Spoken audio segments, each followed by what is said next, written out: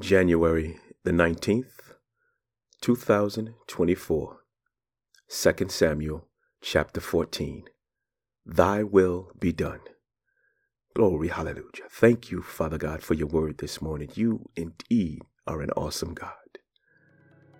Grace and peace, my brothers and sisters.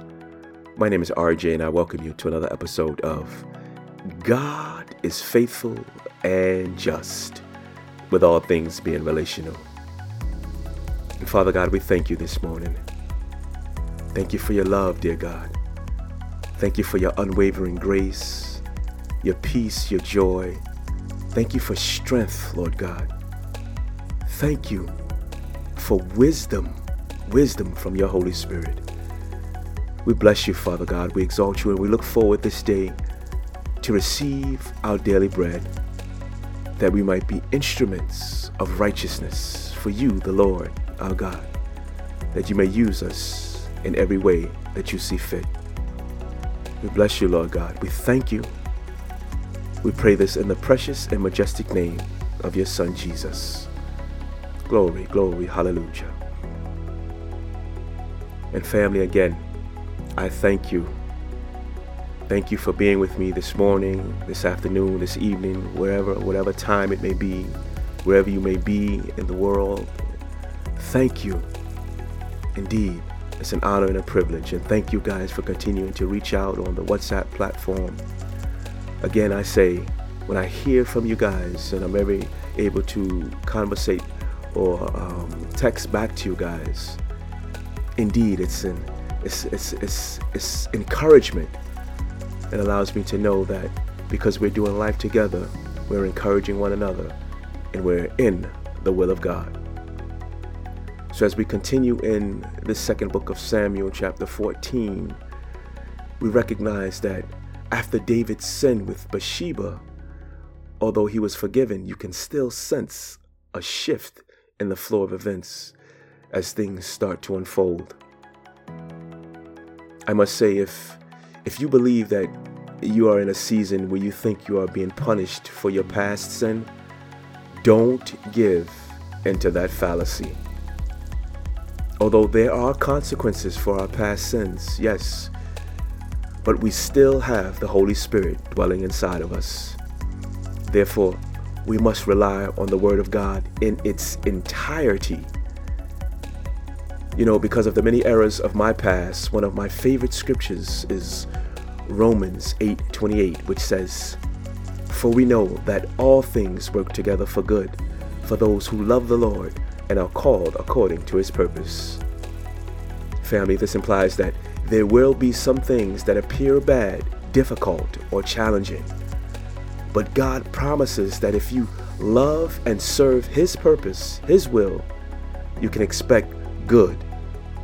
Not from one, not from two, not from three, but from all things.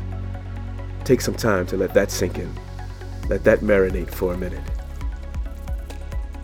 Holy Spirit, as the character of David, a man after God's own heart, and those around him continue to unfold, help us to discern the practical applications for the current season of our lives, so that we may serve as an instrument of righteousness for the Lord our God.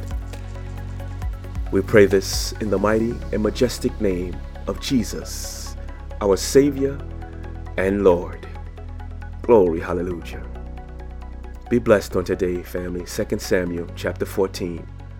Thy will be done. Now Joab, the son of Zeruiah, knew that the king's heart went out to Absalom.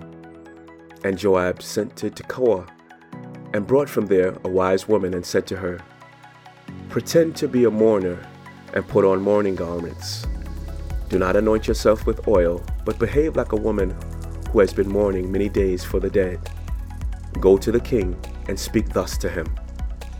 So Joab put the words in her mouth.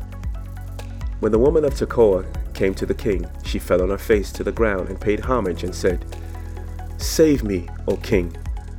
And the king said to her, "What is your trouble?" She answered, "Alas, I am a widow. My husband is dead, And your servant had 2 sons, and they quarreled with one another in the field. There was no one to separate them, and one struck the other and killed him. And now the whole clan has risen against your servant, and they say, 'Give up the man who struck his brother, that we may put him to death for the life of his brother, whom he killed.' And so they would destroy the heir also. Thus they would quench my coal that is left, and leave to my husband neither name nor remnant on the face of the earth." Then the king said to the woman, "Go to your house, and I will give orders concerning you." And the woman of Tekoa said to the king, "On me be the guilt, my lord the king, and on my father's house. Let the king and his throne be guiltless." The king said, "If anyone says anything to you, bring him to me, and he shall never touch you again." Then she said, "Please let the king invoke the Lord your God, that the avenger of blood kill no more, and my son be not destroyed." And he said, "As the Lord lives, not one hair of your son shall fall to the ground." Then the woman said, "Please let your servant speak a word to my lord the king." He said, "Speak." And the woman said, "Why then have you planned such a thing against the people of God? For in giving this decision, the king convicts himself, inasmuch as the king does not bring his banished one home again. We must all die. We are like water spilled on the ground, which cannot be gathered up again. But God will not take away life, and he devises means so that the banished one will not remain an outcast.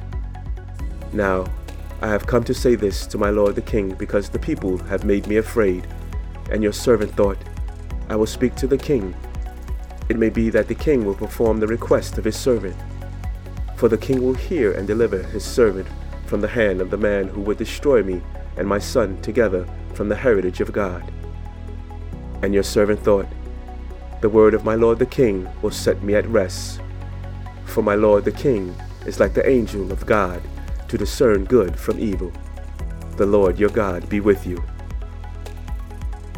Then the king answered the woman, "Do not hide from me a thing I ask you." And the woman said, "Let my lord the king speak."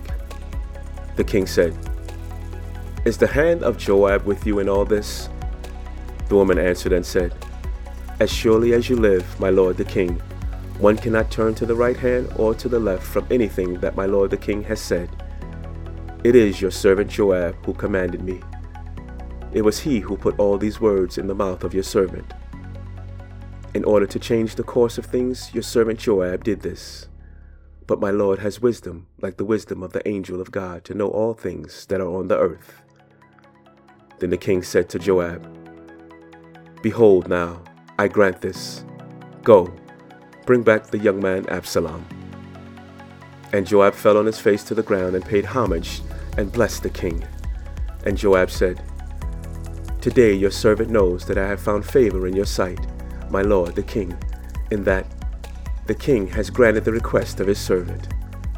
So Joab arose and went to Geshur and brought Absalom to Jerusalem. And the king said, "Let him dwell apart in his own house. He is not to come into my presence." So Absalom lived apart in his own house and did not come into the king's presence. Now, in all Israel, there was no one such to be praised for his handsome appearance as Absalom. From the sole of his foot to the crown of his head, there was no blemish in him. And when he cut the hair of his head, for at the end of every year he used to cut it, when it was heavy on him, he cut it. He weighed the hair of his head 200 shekels by the king's weight. There were born to Absalom 3 sons and 1 daughter, whose name was Tamar. She was a beautiful woman. So Absalom lived 2 full years in Jerusalem without coming into the king's presence. Then Absalom sent for Joab to send him to the king, but Joab would not come to him. And he sent a second time, but Joab would not come.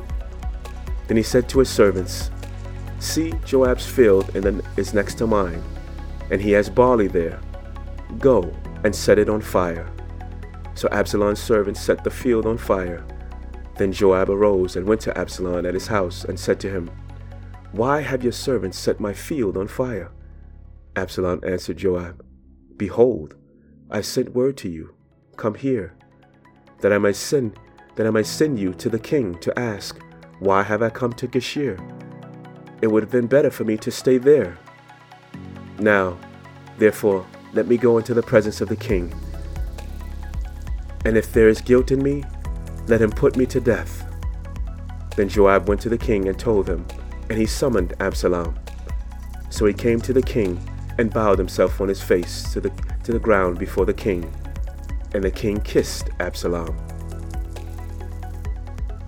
Glory, glory, hallelujah. Thank you for your word this morning, Father God. Thy will be done. Family, friends, what is truly going on here?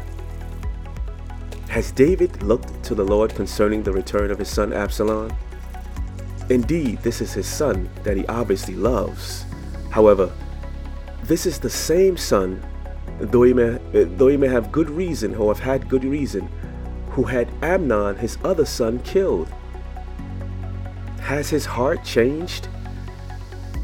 Being the oldest of David's sons, he would be next in line for the throne. Does he really have the character that is receptive to God as to lead the people of Israel? The text is not vivid, but I would say no. Especially after having Joab's field set on fire in order to get a word with him. Family, don't allow the decisions in your life to be governed by your feelings and emotions. Seek the Lord's will. As we said at the beginning of this episode, we must love the Lord and serve His will, His purpose, if we expect all things to work for our good. Dear Lord, we bless you. We praise your holy name. When we acknowledged you as God, we are indirectly saying, have your way. We understand that you have given us feelings and emotions for our good. However, we further understand that they are not to govern our emotions. That is the role of the Holy Spirit. Holy Spirit, have your way in our lives. These words that sound so simple are so easy to roll off our lips, but they are life-changing in their applications. Help us to surrender all to you daily, so all that we do is pleasing to God our Father. This prayer we submit in the mighty and majestic name of Jesus, our Savior and Lord. Glory, glory, hallelujah. Family, do be blessed on today. Be encouraged.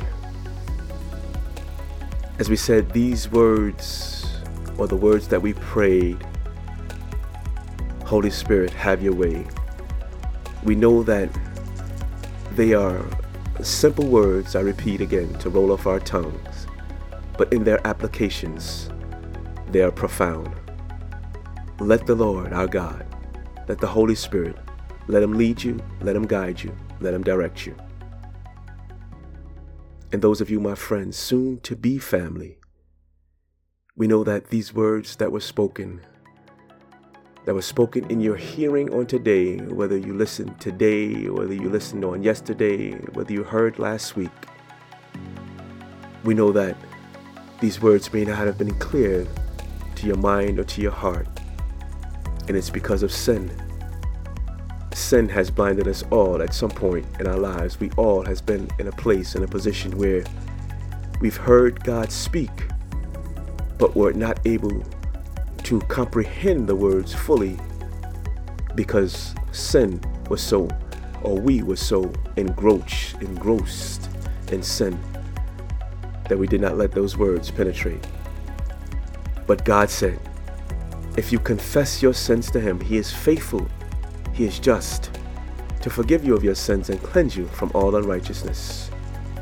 If out of your mouth you call upon the name of Jesus as Lord and believe in your heart that God raised him from the dead to pay the penalty, the price for your sin, you shall be saved.